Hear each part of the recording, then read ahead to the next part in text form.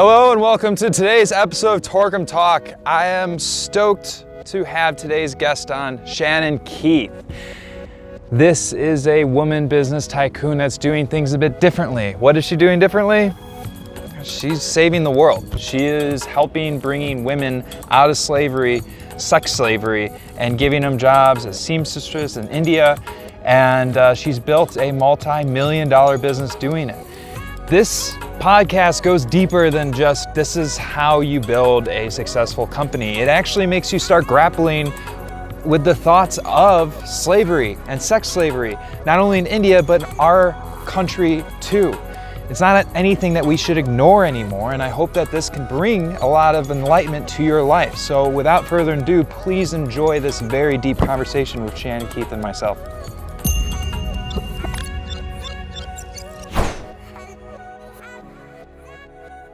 I was fascinated. I talked about our conversation a bit. So we all went to lunch, Mitch, as well last week, and dove into like what Sudara is doing. And we've been a part of the same opportunity group. But the one thing that was really fascinating to me was how you changed the way I thought about what a prostitute in America is.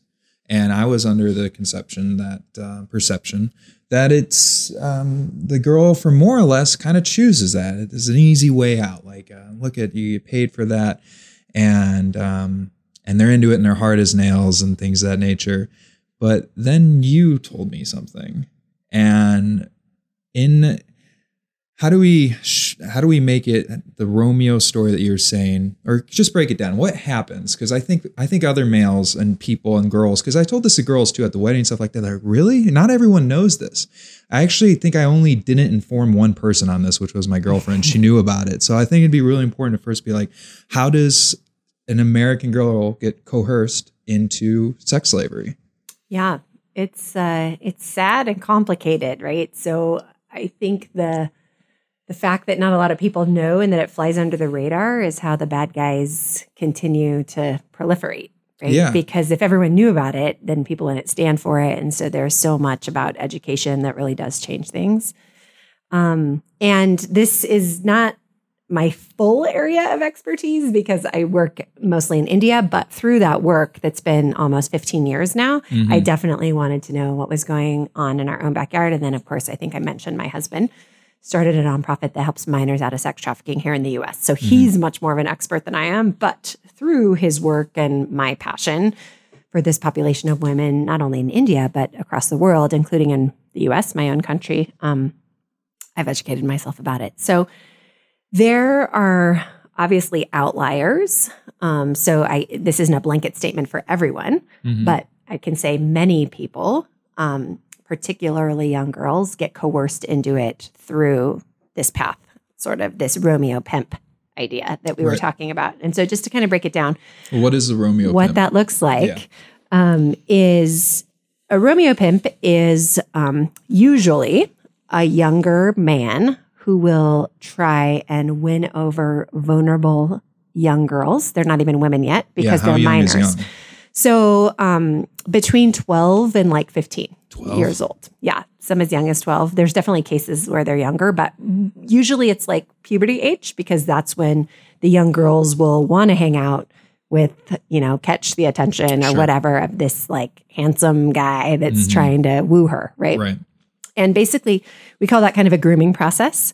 So he will either be the trafficker pimp or working for said pimp, as kind of part of this group. And it's maybe his job to go and woo these young, vulnerable girls, which are really victims, to come work for them. So it's like a recruitment strategy.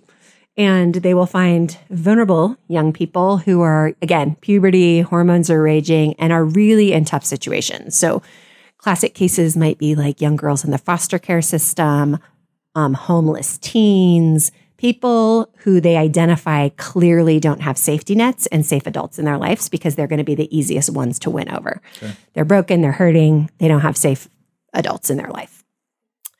And as a result, will then, as a Romeo would, try and woo her over, oh, you look so beautiful. You could be a model. Oh, I see you don't have your nails done. I would love to take you on a date. I would love to get your nails done, take you shopping, take you out to dinner, all of these things.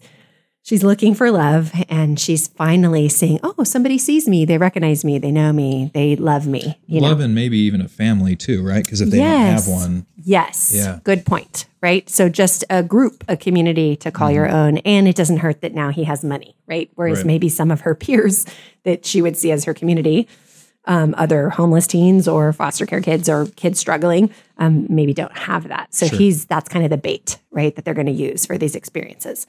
And soon really poses as her boyfriend. Like he wants her to be his girlfriend. And so then she starts really falling for him. And there's this relationship that he's developing. And, he might do that over a few weeks or depending the course of a few months, where she really thinks he's a boyfriend. And then that's the grooming process. And then it kind of goes into like the breaking process.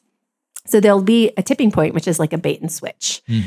Where he will probably try and move her from her location where she would be familiar in her hometown, where she may have some people who know her or contacts. He's going to move her away from that, right? So it could be a story of like, oh, hey, I can get a job, or my brother lives in said city. Maybe if we're from Bend in Sacramento. Do you think this Romeo pimp is doing this in a different city, bringing them to another one where I'm guessing the base of their operation would be? You think he's doing it to multiple girls? Sometimes there's a base and sometimes they keep them on the move because once they're there is like a circuit and there'd be different circuits depending on where you're at in the US. So if you're in Bend, the circuit might include Seattle and Portland. It might, you might pop over to Salt Lake. You might go down to Vegas. You're definitely going to be on the I-5, whether you go all the way down to LA or stop in like Sacramento and Stockton. Is Bend a part of a circuit? Yeah. Because we're right along the 97. So there's definitely the I-5 corridor, but if they really want to go incognito, and basically you have to look at this whole ring, it's organized crime and you follow the money trail, right? So they're not doing this just for fun or sport, right? They're doing it for money. And so you look at where is their money, and Bend is an affluent area. So there are people who can afford to buy sex. And there's people on recreation who might do that as part of their recreation as well. So they're on vacation. There's a guys trip going golfing. There's a business convention at the convention center. There's a rodeo in town. There's something going on at the fairgrounds. Where there are people gathered and people recreating and willing to spend money, this can kind of come into play. So I've never even heard of that. I mean, obviously I see it in like Vegas and I'm like, oh, that's a hooker in New York or something like that. That's a prostitute in Chicago. I haven't seen it. Because girls don't walk the tracks anymore. You don't need to. So with the invention of the cell phone and the iPhone particularly in just 2007, all of the dates are set up online. And then so you don't. Why don't I know that? Well, hopefully because you're not buying sex. Well, no, I know. But I mean, there's an app for everything. Like, okay, so there's a prostitute app. Yeah. There's how's Apple allowing that to happen? Well, I don't know that there's an app just for that, but it is like Backpage, right? Has like escort app. So anywhere where it would be. And again, they're not going to say that these are 15-year-old girls or 14-year-old girls. Everyone's 18, right? And an escort you're just paying me to hang out with you. That's legal, right? But everyone knows under the surface, like there's an exchange and it's more than just hanging out for dinner, right? Yeah. So you get into all sorts of apps that are like open source apps, even Facebook pages where you can just message and like arrange dates. So pretty much at any given moment, anywhere you are in the world, including here in Bend, you can buy sex. So I've been at a training that Guardian Group did, like my husband, and literally he had people like pull up their cell phones, but he's like, okay, be forewarned, you might get retargeted for weird things. But you can like pull up basically, I think at the time he had them pull up Backpage, and there were like 8 different ads posted that like right in Bend, 8 different ads for sex, basically. At that moment, you could have arranged a date for that night or 2 hours later or whatever. So not that safe of a little mountain town as we thought. No, they're in, and that's not to say that like to vilify Bend. I mean, it's a lot less than if you were to go to, a big city and pull up, you might have 200 like things, right? So it's all relative based on size and whatnot. But they think it's not here, so I don't really need to worry about it. That's wrong. Yeah, it's wrong. Yeah. And just because we don't see people hanging around that look like they're scantily clad like you did in the old days where women would, literally be on the street corner and you had to drive and pick them up. Yeah. They were the ad, right? This isn't like that anymore. So there's like sexy, seductive pictures. You kind of pick from there. And then literally the network, whether it's the pimp or a minion working for the pimp or whatever, will like deliver the girl to your hotel dorm. Okay. So Ben's a part of the circuit, and now you're talking about the breaking process. And okay. So prior to her actually being moved around, or a group, the breaking point will be where this young girl really thinks that this person is her boyfriend. And then he'll move her away from her environment. So now she doesn't know where she's at, right? So she doesn't know people. She doesn't know, maybe he'll at that point take her cell phone. There's a way that like, she's really like, so even more vulnerable. And then there's usually some sort of little incident, right? Then this is where the switch comes in, like the lie being, oh, babe, the job fell through. My brother's company is no longer hiring at the wherever. And so we need money, and now we're stuck here, and we need money to get back to Bend or to get back to wherever, or to build our new life together. We need the down payment on our apartment, or, whatever the lie he's told her. And so, but he said, if we're like, he has some easy way to make some quick cash. It's kind of gnarly, but if we're willing to do this just this once, like we will never have to do it again, and we can get like back on our feet. So, because no young girl is willingly like, yeah, let me just sell my body for sex. Like no one's signing up for that, right? There has to be a very compelling reason, and her now love and devotion for this person that she would do that, right? Even though everything in her being's probably saying, no, I don't want to do that. So, and then that's where the breaking point is. And then once she does it for the first time, it's like, oh, well, now you could do it again, and maybe we need a little more money. And then pretty soon it's like, well, this just becomes normal. And now there's like a breaking point. Is drugs involved as a normal process too? A lot of times it is, because, it's like, hey, let's party. And then suddenly, oh, you're inebriated and blah, blah, blah. And then even if you don't want to, now that's a coping mechanism that you're like, oh my gosh, now I'm going to get drunk because I don't want to face the night if I have to do this again. So it definitely becomes a coping mechanism. And then there are addicts who will sell their bodies for drugs. That's usually a little bit different. If there's How's that different? Because sometimes that addict doesn't have a pimp and a Romeo, and she might just be on the street and is like, literally like, I just need another hit. So I'm going to, do whatever it takes. Okay. That's kind of different than this Romeo situation, but that's another, situation. But when we're really talking about like a pimp and the horrible part is, like you were talking about women choosing and then they get to keep the money. The trademark of all this is that the girl never sees the money and she's fully controlled.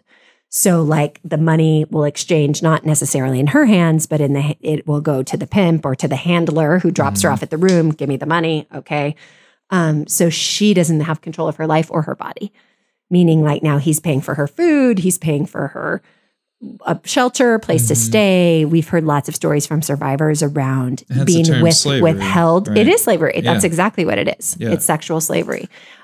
Food being withheld as punishment. What like the slavery that we know that has been grilled into like American society that we're taught with, African Americans being brought over here is like, the owners would have them in a roof over their head and fed, but they can't leave. They can't do anything. They can't go start a job. And if they want to kill them, then that's just how it is. And if they want to beat the heck out of them, well, these are your property. That's the same thing going on here, but in a way kind of worse.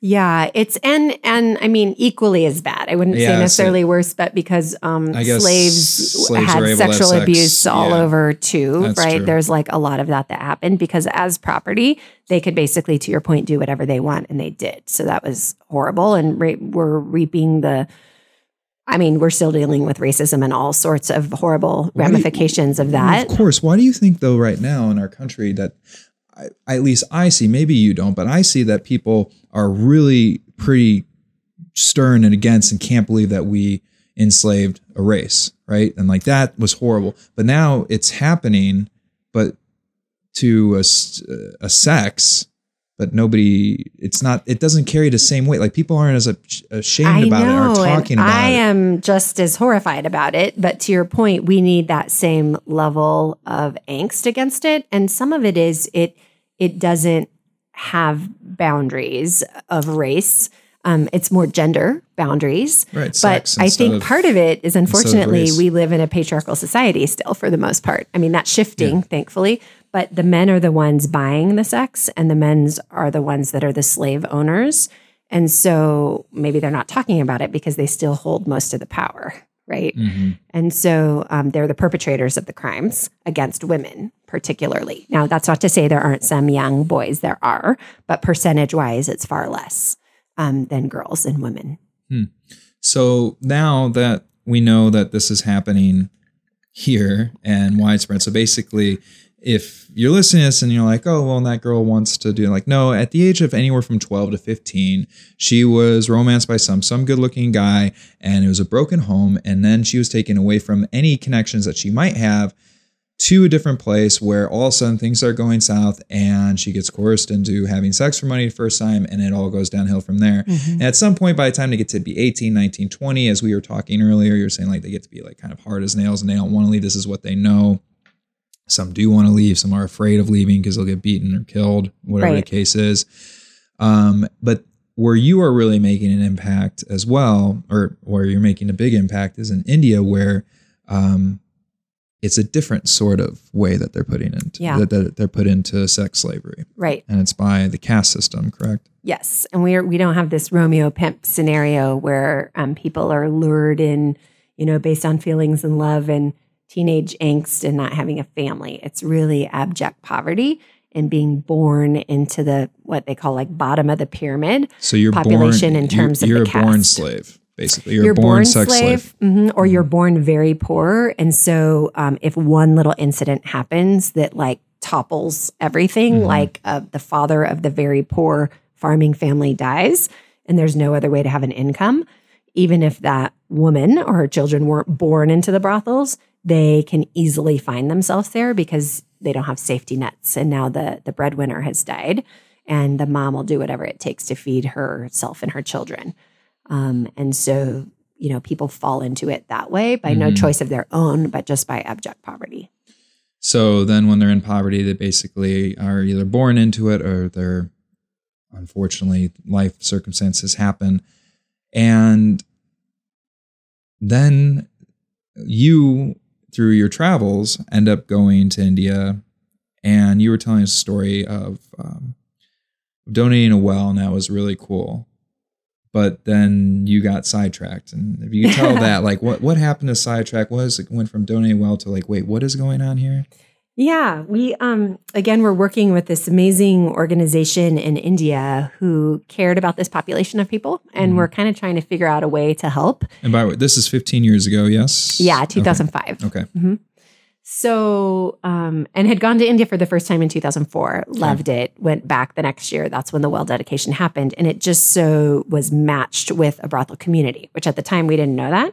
We just were in India at the well dedication. And then it was like, oh, tell us a little bit more about this community. Who are these folks that are receiving this well? And then was just shocked and horrified to find out what sexual slavery was. Like at the time, I thought, as you did, I had a huge misconception of what prostitution looked like. I thought it was maybe the girl's choice and that she was receiving the money. I thought all of those things. Well, I actually thought that the sex slavery thing, that was only happening overseas in places like India. And then the U.S. is like, oh, no, that's by choice. So that, mind blown as of last week on that. So anyway, to well, and you find out it's a good thing. I mean, ignorance is not a good thing. The pursuit of knowledge is what we all need. Amen. But anyway, okay, so you see the well, or you're donating to the well. Yeah, working with this amazing Indian-based organization who's wanting to help this population of underserved people, right, in this brothel community. So what was the name of the town? It was right outside of Tenali in India. So just outside. I don't know that this little community had its own name. Tenali, there's a map on that. Yeah, cool. And so we started asking questions, right? I wasn't there by myself. We had a small group of people with us, my husband, my brother-in-law, my husband's twin brother and his wife. And so we were all there, and I was just asked to share a few words at the well dedication. And then through that, just started asking questions and just come to find out that, wow, this looks completely different. My mind was blown, on that day. And everything kind of I thought I knew about the world just like fell apart. I mean, I thought slavery had ended with the Emancipation Proclamation. I knew we still had a lot of work to do in terms of race and all of that. But I just did not know there were sex slaves and that kids could be born into it. And these kids weren't going to school because their moms couldn't afford for them to go to school. And I was like, well, doesn't the government pay for them to go to school? No, absolutely not. I mean, it was just like one barrier on top of another. And then those little kids being uneducated, they were just going to grow up and have the same fate, right? And so the whole just cycle of slavery continues. Is it just females without intervention that go into sex slavery? There are some men, young boys that will, but the numbers are far less, right? They would be far less, but there are some. And so the young men, again, if they're not educated, they become a lot of times with services around it. So the pimps, the brothel owners, the bartenders, the people servicing the guys, the taxi driver, all the services are around the brothel community, right? If they themselves aren't selling sex, but again, they're uneducated. So they may find jobs around this community. Okay. So with the community itself, can you do a zoom out as far as on the map, Mitch? And as you're seeing some temples, right? So in India, there are tons of temples, and there are even such things as temple prostitutes. So that is part of a caste. A little bit. So temple prostitutes are a caste? Temple prostitutes, yeah. So there's a whole caste of temple I'm assuming prostitutes. is a religious thing. I have not been to India, and right. I know only very little amounts of Hinduism. India is like 85% Hindu, and so like you'll see up there, there's a little temple that has the god there. Yeah. And there are all sorts of different temples all over the place. You'll see places of their worship for their Hindu gods. And there are things called temple prostitutes. So a part of their whole thing is enslaving these young girls to be temple prostitutes. So that's part of their religious kind of worship as well. Would this be similar to like having Catholic prostitutes? Like at churches? Like I'm trying to, like, I'm not saying it's happening. And I'm not saying too, I do not want to misrepresent because I know lovely, wonderful people and people here in the U.S. that are friends of mine that are Hindu. So not everyone that's Hindu would partake. Catholicism kind of came out a few years ago thanks to the Boston Globe that, 1 out of 8 priests are diddling little boys. Right. So it's not like There's no religious institutions that's safe from scrutiny, right? And so I'm not saying all Hindus partake in temple prostitution, but there is a huge thing and problem with temple prostitutes. So young girls lives in the temple. And it's kind of property of the temple priests, and people will, what they believe, I think is part of their, I don't know if they call it worship or what, is like having sex with these young temple prostitutes. Okay. Yeah. So this is just like, gender. It goes deep. And it's, and the families that buy into this, they see their service as giving their young daughters in service of this whole thing. So there's so much kind of societal injustices and cultural injustice there that are huge barriers. So that's vastly different than what we were talking about. I mean, these are still young girls finding themselves in the same situation without autonomy or control over their own bodies and people using them for sex. Got it. Here in the US, there in India. But the ways in which they get there, the paths that lead to their slavery are different.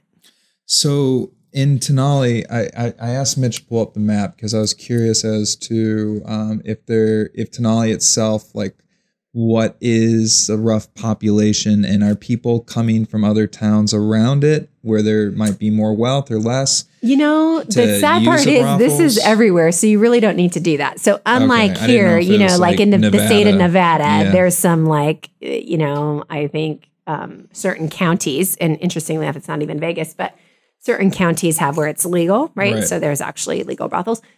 It's just everywhere in India. So people don't need to travel. They can find it in their own town. I'm sure there are places in India that would be interesting to note, like what's the Vegas, quote unquote, of India. What made Tenali more of a brothel town than another town? It isn't more of a brothel town. That's what I was saying. It isn't. It's just that we were working with this NGO and they happened to match our well.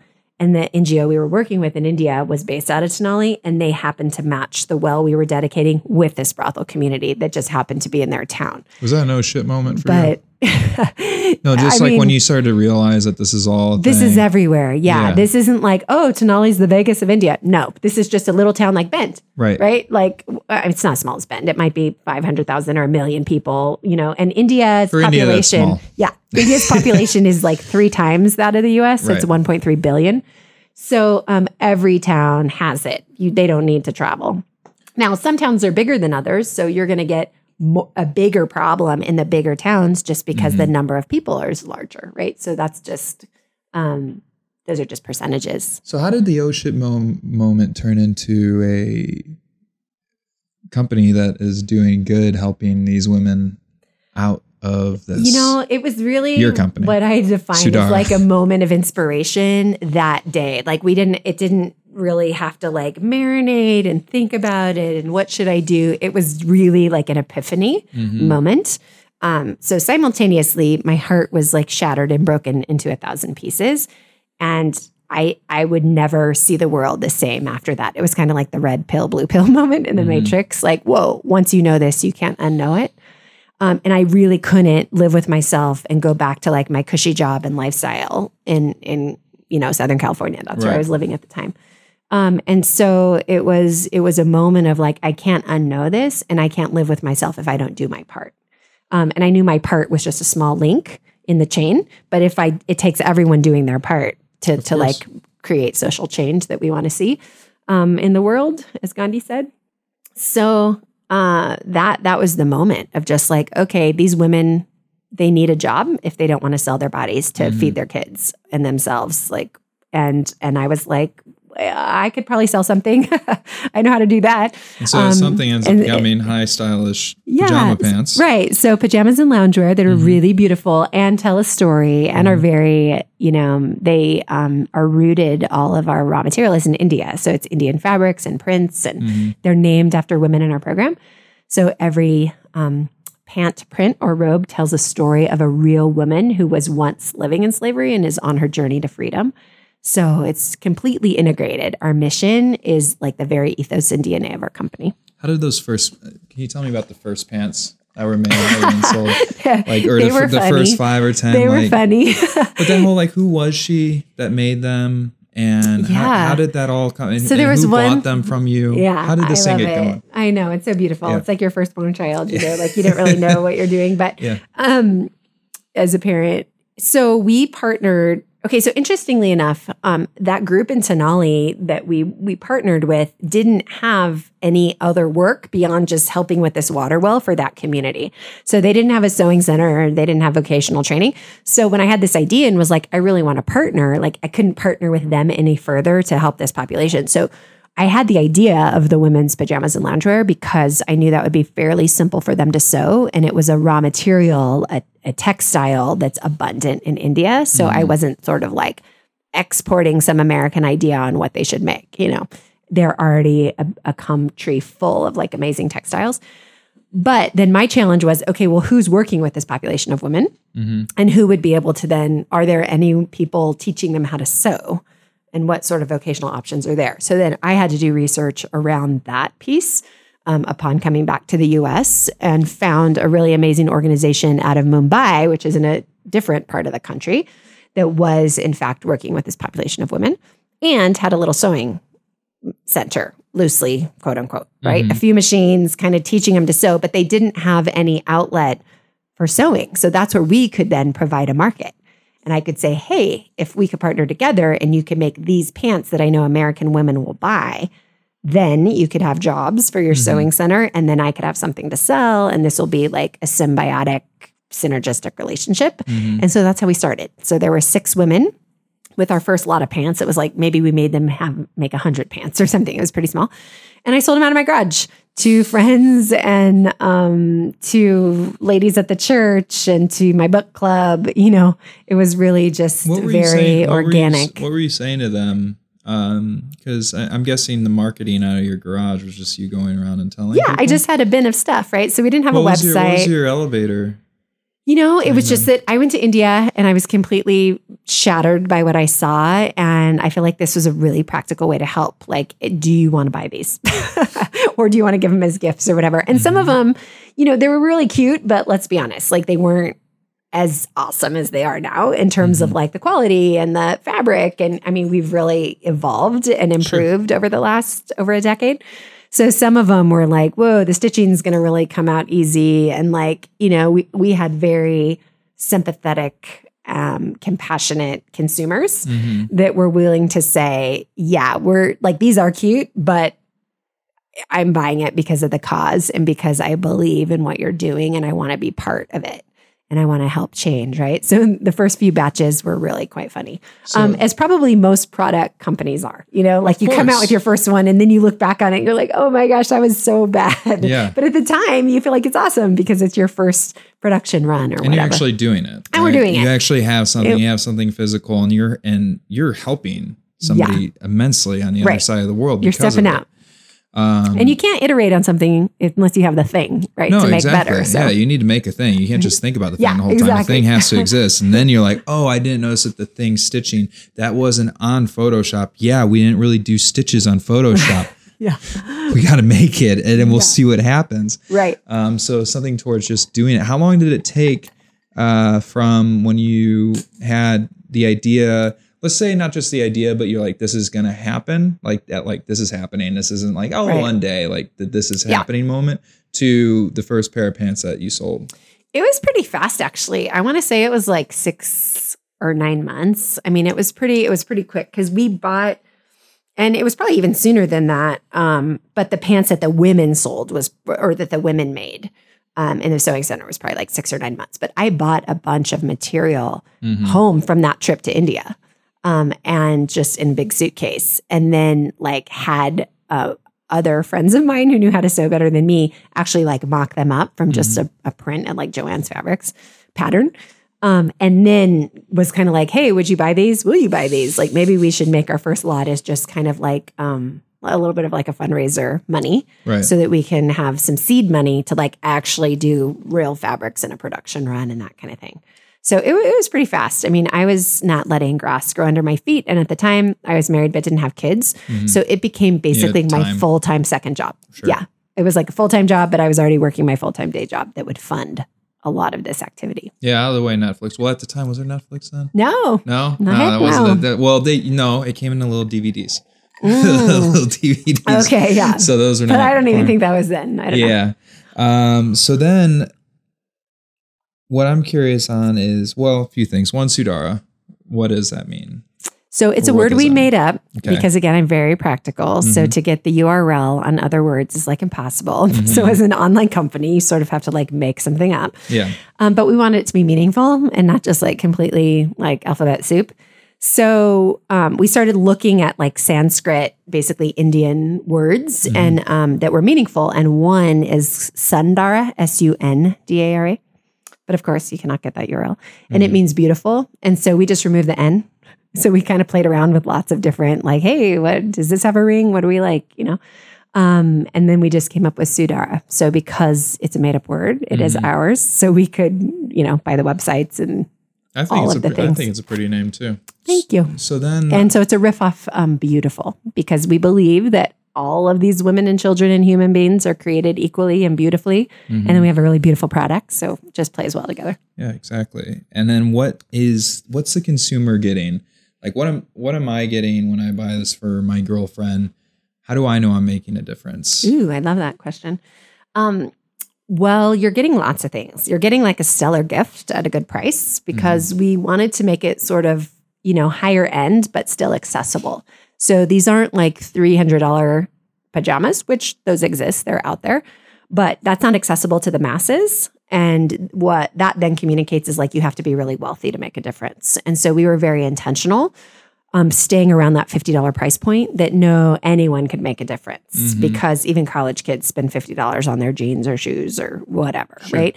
So we wanted it to be accessible, that through your purchase, you're making a difference, because that's how this whole thing works, right? So this just, consumers are really the heroes of the story, because without them appreciating the products, buying them, wearing them, and gifting them, like, we could make all the pants we wanted, but it would stop, right? If we didn't have a market that was seeing that. Yeah. And it's a badge of honor, kind of like where people would wear Tom shoes and it was like, oh, look at, I'm cool, and the labels are on the outside and like, I'm helping people, I'm wearing these shoes. It's similar that you're helping people by gifting this product, because you could buy cheap pajama pants at Target or whatever. Sure. But when you're saying that I'm helping people, how am I helping people through Sudara compared to like how Tom's is helping people? So Sudara is all about this virtuous supply chain. So we don't just give virtuous supply chain. Yeah. So we don't just give money back, and we don't give handouts. So it's the whole like Chinese proverb of teaching the person to fish and not just giving them fish. Right. So with our virtuous supply chain, it's all about fisherwomen. And so by buying the products, you're creating jobs in that supply chain. So we need to keep making products as people continue to buy them and spread the word organically.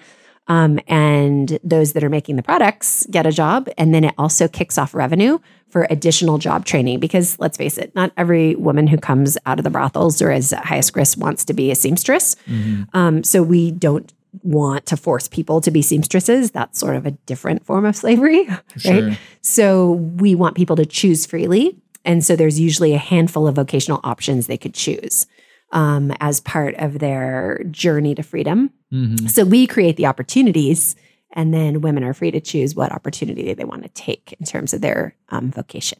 So that's a lot better, because then you're now paying them and they can go out and buy shoes, food, whatever the case is. Yeah. Where what I'm kind of understanding from Tom's model is if I pay for some shoes and they give a pair of shoes to somebody in need, that person's just like, cool, I got some shoes. And as soon as they bust apart and everything like that, well, it's pretty much done. Yeah. Where you guys are like, well, what if we supply jobs? Yeah. And that's what they have. They now have a job and they don't have to go into sex slavery. And so you, by wearing our pajama pants, is helping these women have jobs that is sustainable and continues. And that's a game changer, right? Jobs are a game changer. Yeah. And at the end of the day, but it really isn't rocket science. I mean, we try and complicate things, but all we have to do is have a moment of empathy and compassion and literally put ourselves in that person's shoes, right? So in our minds, think, if I were there, would I want someone to give me a handout, or would I want someone to give me a job? It's a no-brainer. You would want the job, right? For long-term self-sustainability.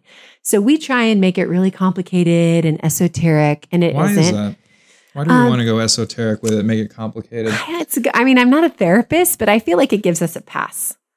Because gives us a pass? Yeah, it gives us a pass to take action. Okay. Right? It gives us a pass. Because when we get all esoteric and we start like getting really philosophical, like I don't have to take action because now I'm in this different space. And then that's really complicated. And let me think about it a little bit more and let me break it down. And but blah, blah, blah. And all the time, like we're doing this and we're not just like taking decisive action to do the thing right in front of us that like as a human being with a pulse, like we should do. Right. It sort of, and I'm not saying like I love thinking. I'm not saying thinking's bad. I think it's really important. But it can become an excuse. An excuse to not help people. I think it's, but then I could argue that if you're not thinking and putting yourself out there, or just thinking as a whole as to what is a sex slavery and what's going on, then you wouldn't be making a difference either. Yeah. Because you're just like, well, what's the point? I don't really like those pajama pants. It's like, well, here's the thing. It's actually supplying jeans. It's not jeans, supplying jobs. I'm like, okay, that kind of changes things a bit. Now I don't care. I'm buying them for my wife. Yeah, exactly. Because it does that. Not to say I like your pajamas. but I'm saying it adds. If you have any taste, you will like them. But and I think the deeper thinking is really like, because we're trying to create systemic change, right? I mean, that's really what we're trying to do at Sudara. We're trying to not only get you to buy many and often our products because that directly impacts our supply chain and the women. But I'm trying to get you as a consumer to think about all of your purchasing power. I'm trying to get you to think about all of it, right? So it's not just about pajamas. What's your next pet peeve when it comes to purchasing power? I've got a few, but I want to hear your next one. What do you mean? Like define pet peeve? What do you want consumers to stop buying? Oh, to stop buying? Oh my gosh, there's so many things, right, that we could talk about. I know, that's why I said number one. I know. Well, coffee and chocolate are big. Because Really? those are really easy and there's slavery. Bottled water for sure. Like particularly in Oregon, like our water is so good. Seriously, I know. why are we putting all this plastic into the planet? Even if we're recycling it, it's just a waste. There's a lot of studies coming out So over that's a the pet past peeve. few weeks of the amount of plastic we're actually ingesting because of bottled water. Yeah, and it's just why I never do. Like, right, a glass is great. Just carry it around. I'm always we had bottled water like, here in the beginning. My sister was getting it, and I was just like, "What are you doing?" She's like, "Well, that's what the guests want." I was just like, No, they don't. We'll give them a glass of water and some ice, and it's I gonna be way appreciate more it. delicious." Yeah, it's way more delicious. That's what I want. So thank you for being conscientious. So yes, that's a big one. But in terms of, I always think about it in terms of slavery, right? Like that's a lot of my filter. Yeah, coffee and chocolate. So coffee and you're chocolate making are me big stop ones. eating coffee and chocolate. Why are you No, doing I'm this? going to make you eat better coffee and chocolate. Okay, which right? coffee and chocolate do I need? So you need to go direct trade. So you need to be asking, and in Bend, I just came up with a thankfully, business we're idea. We could quickly do like those boxes, like Yes, Karen there and you stuff go, like that. right. That's just like you have Sidar. This is how you. They do are. actually have conscientious subscription boxes. box? Yeah, they do. We should do I that one. subscribe to it. It's good. Okay, sorry. Yeah, but they so coffee and chocolate have a lot of slavery in their supply chain, but there are lots of good companies that don't. But you can't just buy like the generic coffee and Hershey's and stuff. You really have to like go to this section at the grocery store. Most all grocery stores will, where there's like Divine chocolates and like all of these. They need to be like fair trade, and it'll say on there. What does it And mean then you can buy What does those. it mean when it's not fair trade? What does it mean when I'm buying Hershey's?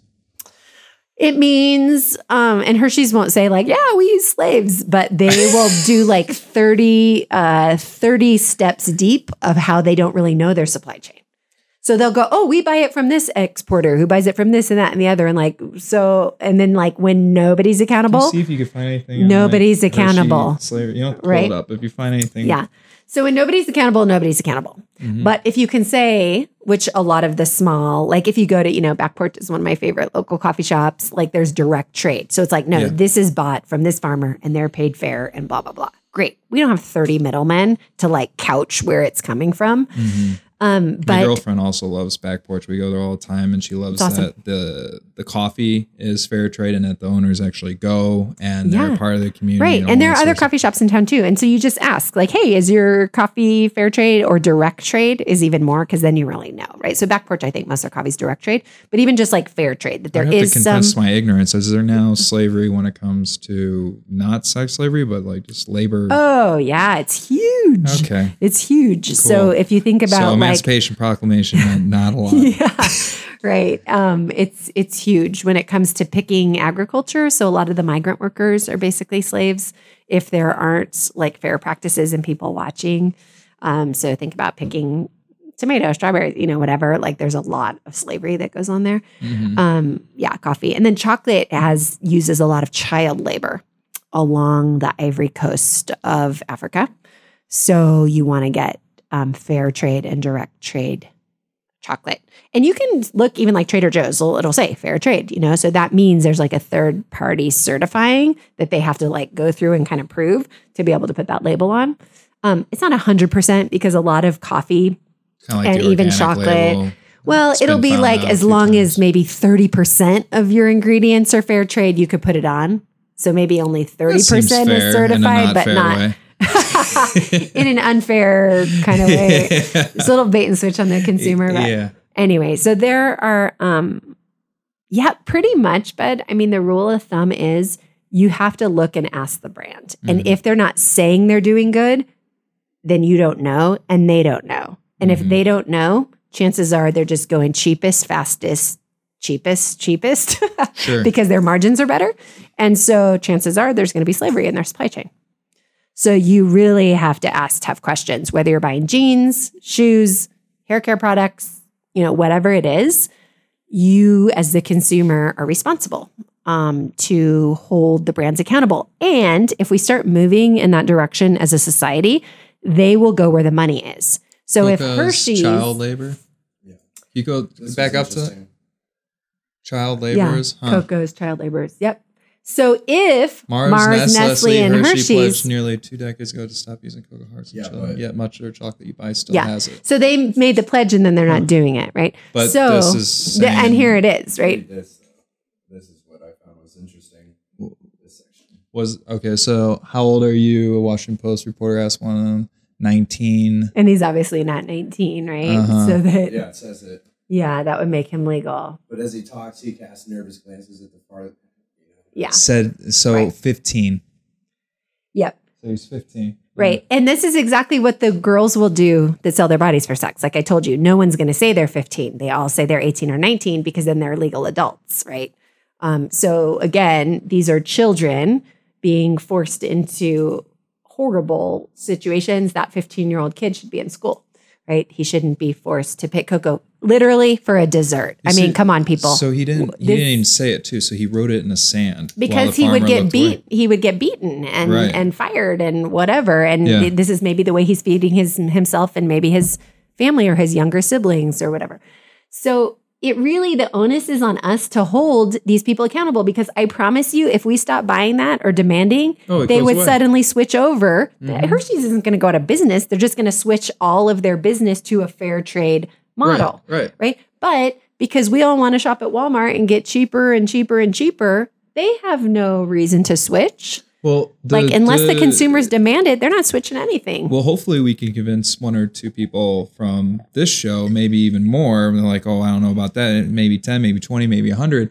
I already do buy, not too much on the fair trade, but organic, everything like that. Like that's something where I love what the market can do. All of a sudden the market could be like, hey, you're all eating a bunch of crap. And then we get informed. There wasn't a law that came in. There was no law that said you need to start making organic food and non-GMO food. We just said, I'm not buying this crap anymore. Right. And now we have entire stores that are all organic. Natural Grocers, Trader Joe's.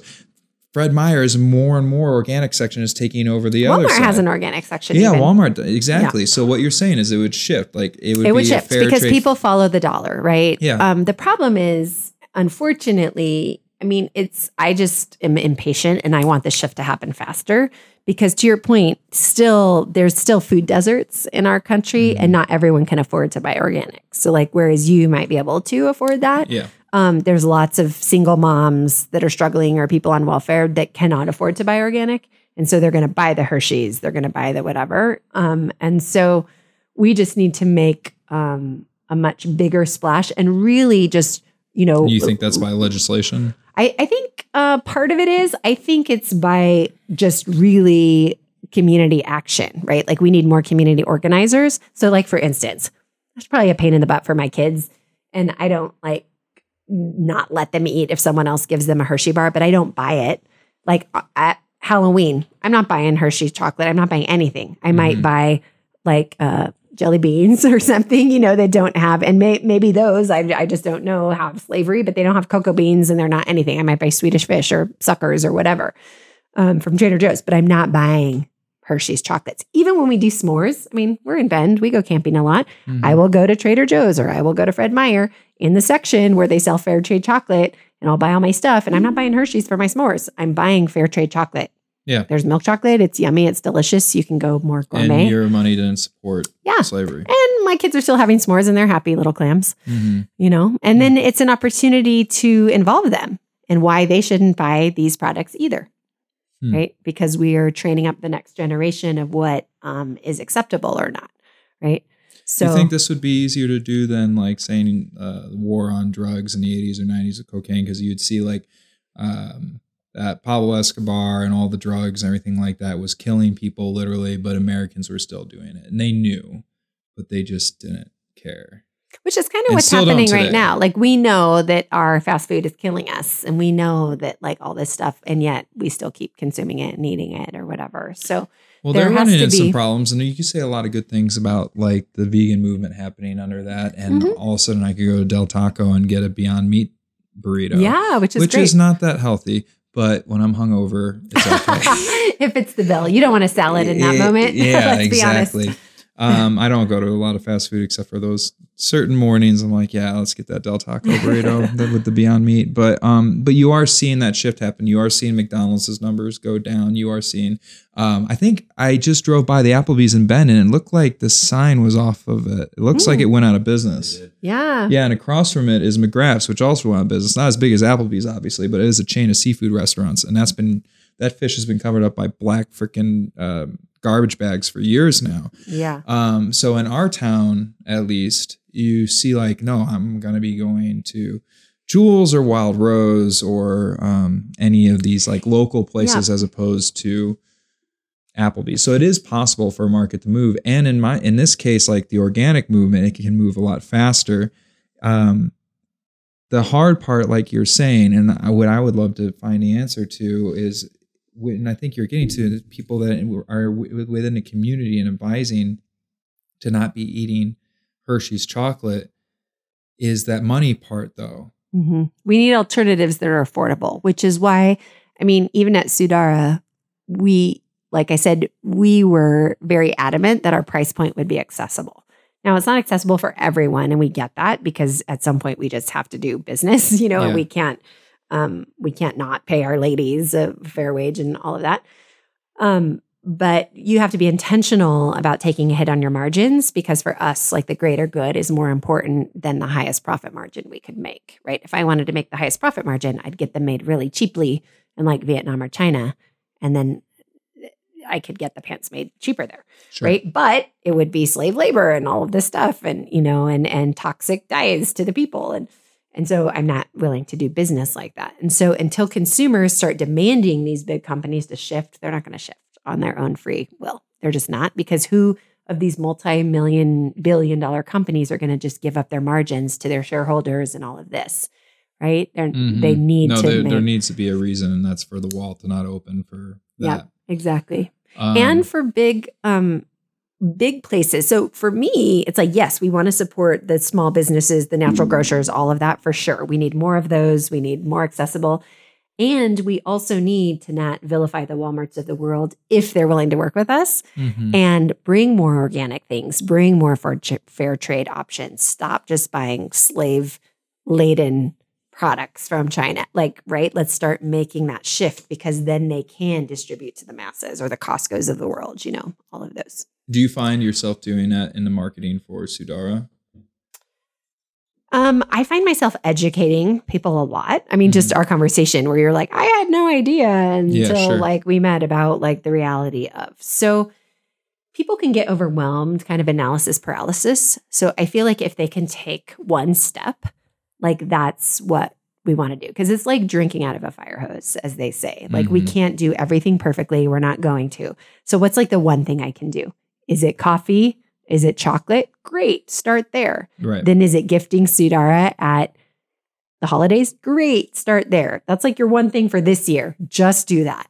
Okay. That's now part of your routine. I only buy fair trade coffee and, chocolate, and I'm gifting from conscious company. And then next year, how do we add on the next thing? Now we're cleaning up our skincare products. Okay, now make it a habit. Like it's kind of like working out. You're not going to go from 0 to a marathon in one day. But I find in what you're saying, when I do get committed to doing stuff like that, whether it's working out or whether it's looking at my plastic intake, like I'll start by being like, it started with bottled waters, and this was like 3 or 4 years ago for me. I was like, there's no point. It doesn't make a lick of sense. And so now I have plenty of hydro flasks and competitors, so like get them for Christmas. Facebook sends me just a bunch of this stuff. So I never am short of a water bottle. And then after I was doing that, I was just like, yeah, but these plastic bags. And before they made the law here, long before that, I was like, I got this truck of all this room in it. When I do go to the grocery store, there's no reason why there shouldn't be some reusable bags. And by the way, if you live in this town in Bend, try to go to a festival and not get 1 or 5 of those for free. When people are paying for those, it's like, just go to a festival and get like Bank of America. Now everybody, you'll have all the reusable bags you need. We need them to get them from fair trade places. Oh, see, like okay, so that's the next thing, right? So they're probably getting them made really cheap in China, but anyway. So yeah, but that's happening. And then for me, like, then this wasn't within that was happening. And then my girlfriend started showing me that like, well, why are you, when you're going to coffee shops, make sure you go back porch because of fair trade. And she's going to love this episode. I told you, I'm glad you had her on. I have her on. And I'm going into coffee shops with my own like Hydro Flask type cup. Yeah. Because what's the point? Like, why do I need the paper one as well? And even if they say, like, I always just get their cup. You know what I mean? Jackson's Corner, same. I love them too. And it's like, here to go. And it's like, for sure here. Like, why would you, unless you're really getting it to go, then bring your own Hydro Flask. Yeah. But if you're staying there, why would you get a paper cup with a plastic lid just to throw it away? You know? Exactly. Like, we just can, little small changes every day can make like a huge difference. Even like when we go camping, right? We're campers. So if we must, I'll get like paper plates, not the styrofoam ones. And then we like take our own silverware. Like you don't need plastic cutlery, right? Ever. No. Why? The eating experience is so much better with a real fork anyway. They never break. So just little things like that.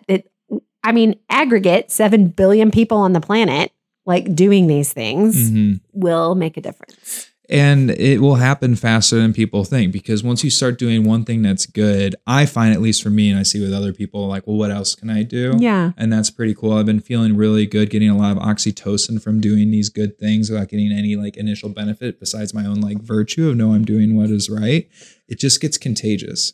Yep. And if you're around educating people on the other side, now all of a sudden I'm not just looking at plastics and paper, which was one thing I was just thinking of. I think a lot of people are up in arms about plastic as well, because we like that war on plastic straws. Again, that wasn't a government thing. It is now. They did make a law in Seattle. They did make a law in California. But at first, it wasn't the laws that made the uproar. It was that turtle viral plastic straw video. Yeah. That's what did it. So people saw that, and I had never seen anything like it in my life. All of a sudden, I was walking in because I didn't see it initially, and I was walking in the office, and everybody was just like, no more plastic straws, all plastic. And my team was going through like all the plastic straws and making sure they're all getting recycled, and there were paper ones, and they were shamed. And I was like, and it happened in a matter of like a week. I was like, what happened?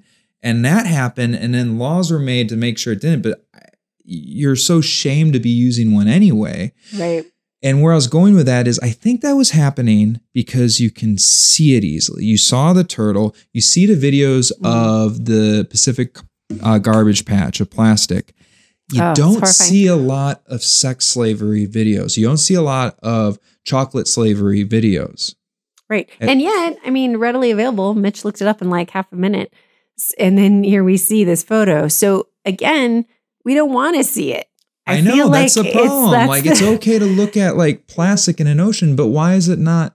Because the human like experience, I don't know if it just digs too deep into our shame. Maybe there's like some weird like Freudian things there or whatever. There is. But I think it's too much. And so we're just in denial and we ignore it. Right? Because I can cope with the turtle. Sure, I feel bad or whatever, but like I can watch that over and over.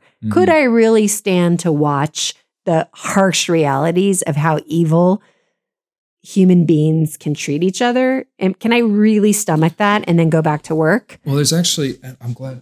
I'm going to grab this book. This is Ryan Holiday. This guy's a genius. This was his first book. It's Trust Me, I'm Lying. And so what happened in there, talking about this human side, and what I was just thinking of is pictures of Detroit. You know how those go viral all the time of like the train station that's now empty, malls that are completely empty. Yeah. If you look up like apocalyptic pictures of Detroit, they always go viral. It's like things that companies do that like Gizmodo, they're all like, oh, let's do it again. And they go viral. The ones that don't are the ones that have pictures of homeless people in them and or stray dogs.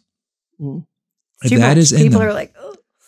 But those buildings, everyone they show that goes viral, you can't see the homeless people in them, but they are very much there. Right. And when they do show them, all of a sudden it doesn't.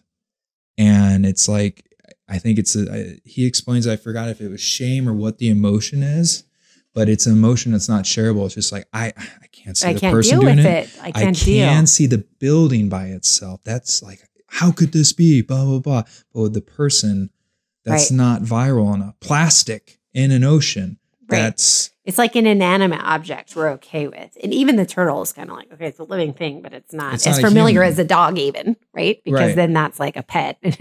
Most people don't have pet turtles, but yeah. So they're like, we need really genius minds around some of this stuff on like, yeah, let's do the straw effect. Like, let's call it the straw effect for other meaningful things. Yeah. And how do we crack the code so that we'll start paying attention, right? When it comes to even plastic bottles. I mean, there's no reason to have a plastic bottle, and yet they're everywhere. And it makes you like insane. I think that might be one of the best things if we could figure this out. We might not figure it out. Maybe like maybe not in this episode. Maybe I'll call you in like a couple of days, or you call me in 3 years. Like, hey, but what is the hack to the brain to make something shareable that shows human suffering? Right, because like in the 80s, and people get like compassion fatigue, so they don't do it. But they used to say like, oh, the flies in the eyes videos. I don't know if you remember, like World Vision videos or whatever. And it would show like starving children, and they're literally like flies in their eyes, and just like they're not even batting them away because they don't even have that much energy. And it was always just like, ugh, like so offensive, kind of. Yeah. Apparently at that stage, it must have worked. They don't do that anymore. Right? No one's doing flies in the eyes videos because it just feels like it's not shareable, to your point. Like it's not inspiring. It doesn't aspire you to a better future. It just shows you how horrible and shitty the situation is, right? Oh, I remember what it was. Okay, so the 2 most shareable emotions, according to Ryan Holiday in his book, is humor and anger. Anger number 1, humor number 2. Anger number 1, that's interesting. Yeah. Although with the whole fake news epidemic, maybe not. Yeah. So you get really angry about something, and you end up sharing it. And so people were sharing the apocalyptic pictures of Detroit as they're angry. How can a great American city look like this? Yeah. But sad is one of the least shared emotions. And that's what the homeless person and the dog within that would cue. Right. So you can't cue a sad. You have to cue an angry. We have to get people angry about the Hershey's chocolate stuff, or get angry about sex slavery. But you can't show them the kid because then that makes them sad. Pretty much. We have to find a way that how can somebody understand that sex slavery is a thing make them mad, that makes you angry about this. And which is really what made me, I mean, I was horrified. So I feel like that's a combination of sad and angry. I mean, I was just like, I was feeling probably 1,000 things at once. But yeah, I like your idea of anger moving people to action. I guess it's maybe it might lie in how the males treat the females. That could cue some anger. I know it would for me, and I'm not even a female. Right. So perhaps that would be something where you see like the girl, what like her life perspective and not just her sitting there all like hollow and whatever, like literally someone hitting her makes it then like, oh. But then it's real, like some hidden camera type footage. Yeah. And that could then make it very. But there's got to be a shift. I mean, to your point, we do have to like activate the soul, right?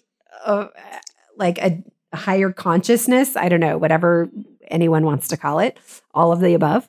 To just say like, enough is enough, and we're not going to put up with this anymore, right? Like, it's not okay to treat the most vulnerable people in our society like a piece of trash. Like, that's not okay. And not just say it, but then, okay, so if we say it and we believe it, now how do our actions as a society reflect that? Why is that all the time when people say this kind of stuff? Like, the main thing I see about it, I'm just like, really? Is when people get really upset about climate change and global warming, yet they still drive around in a Subaru. Or not Subaru, a Suburban. SUV. Yeah, sorry, not a Subaru. Right. A Suburban, and they still, if they have a lot of money, they're taking a private jet somewhere to a screening of the global warming movie. I mean, I see that all the time. The irony in all of it. Because people don't like to be inconvenienced, right? They don't like to be inconvenienced. Like, so they can these other people need to act this way. I don't need to act this way. But you guys need to, because this is a problem. Right. They need to realize the irony in that. Right. Like, if you want to do something, be like, maybe all of a sudden you could start a new business that's all about sustainability for global warming if you just were to put yourself towards it. Because you don't see that movement happening as much as it should. Right. And I think it's just because And being able to maybe track it's it too in a big. way. I mean, but I feel like when we look about that, I mean, I feel like I've done an app before, kind of like measuring my family's carbon footprint, Uh-huh. right? So you can say, like, if you live in a house this big, square footage, like we have chosen not to have air conditioning, right? We don't need it most of the year, but sometimes I feel No, like you we just kind of needed it do. last week. So yeah, so we might have some fans. Okay, so that's less of a carbon footprint than someone who has maybe our square footage home with AC, right? Mhm. So then there's all these, and what kind of car do you drive, and how far is your commute to work, and Sure. and you know, you can do all these things, and then sort of like see what your family's carbon footprint is, and then what are ways to lessen it, and then like work towards.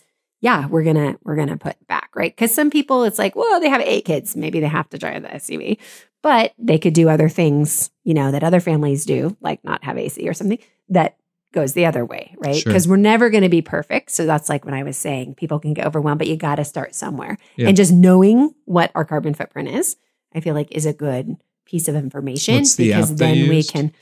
I can't even remember. Just Google carbon Yeah, footprint app. There's right. probably a dozen. Yeah. Yeah. And this was, I feel like, a while ago. I should probably refresh. I'm and sure, see yeah, where we're at or what. That's fascinating. I what I find slightly frustrating. I don't get. I try not to get upset because what's the point?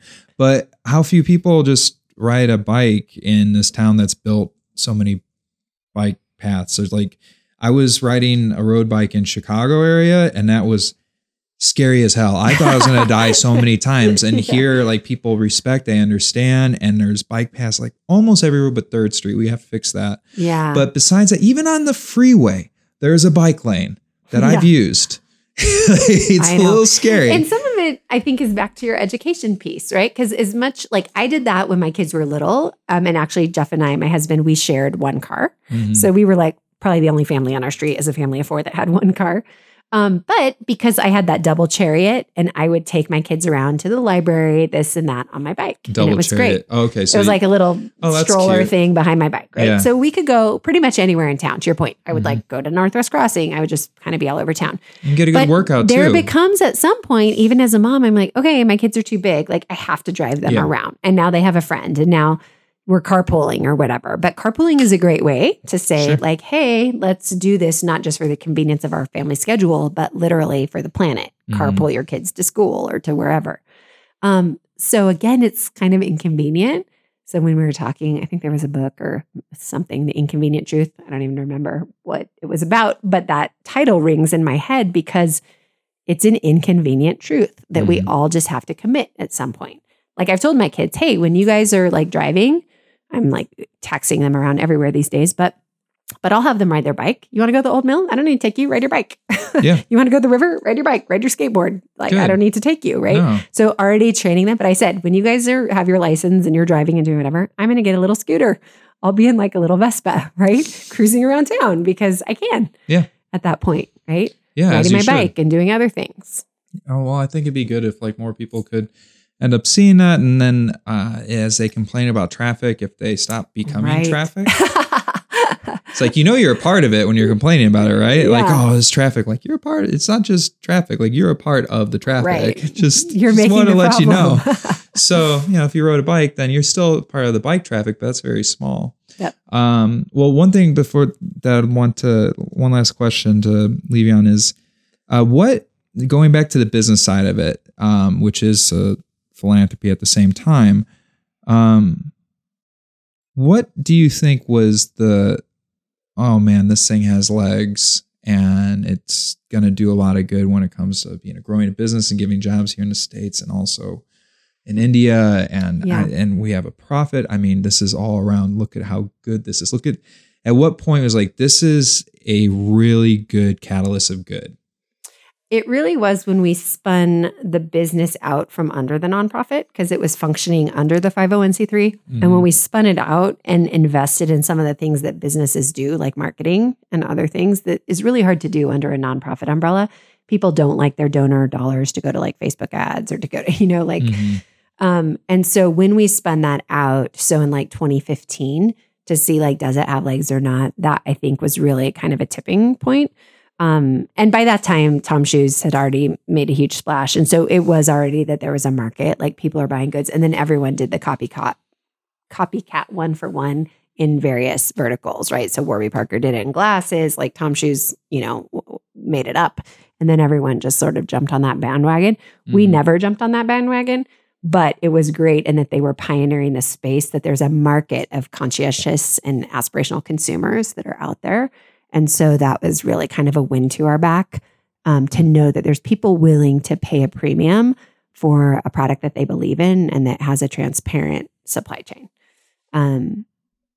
So that was kind of the moment. And then we're a very small unknown brand, people maybe in Bend know about us a little bit, not even everyone would. But we're going to get there and we're going to grow. At the same time, how many millions are you guys doing? Well, it's kind of ebbed and flowed, but we've done, 4 million in online sales. And so we're really wanting to go much bigger than that in kind of a wholesale space to have like a market penetration, not just here in the US. You say that like it's small.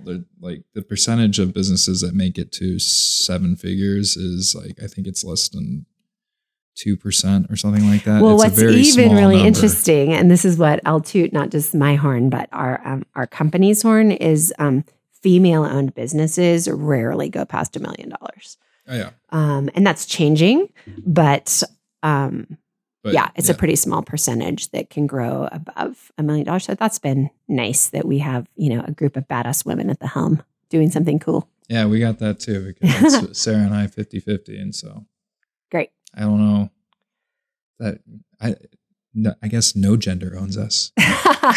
It's you equal each other out. 50, yeah. Well, thanks a lot for being on. Thanks for having me. It was a fun conversation. It's incredibly insightful, and I look forward to buying chocolate differently now. And coffee. And coffee. And pajamas. And pajamas. Yeah. Thank you. Thank you. Cheers.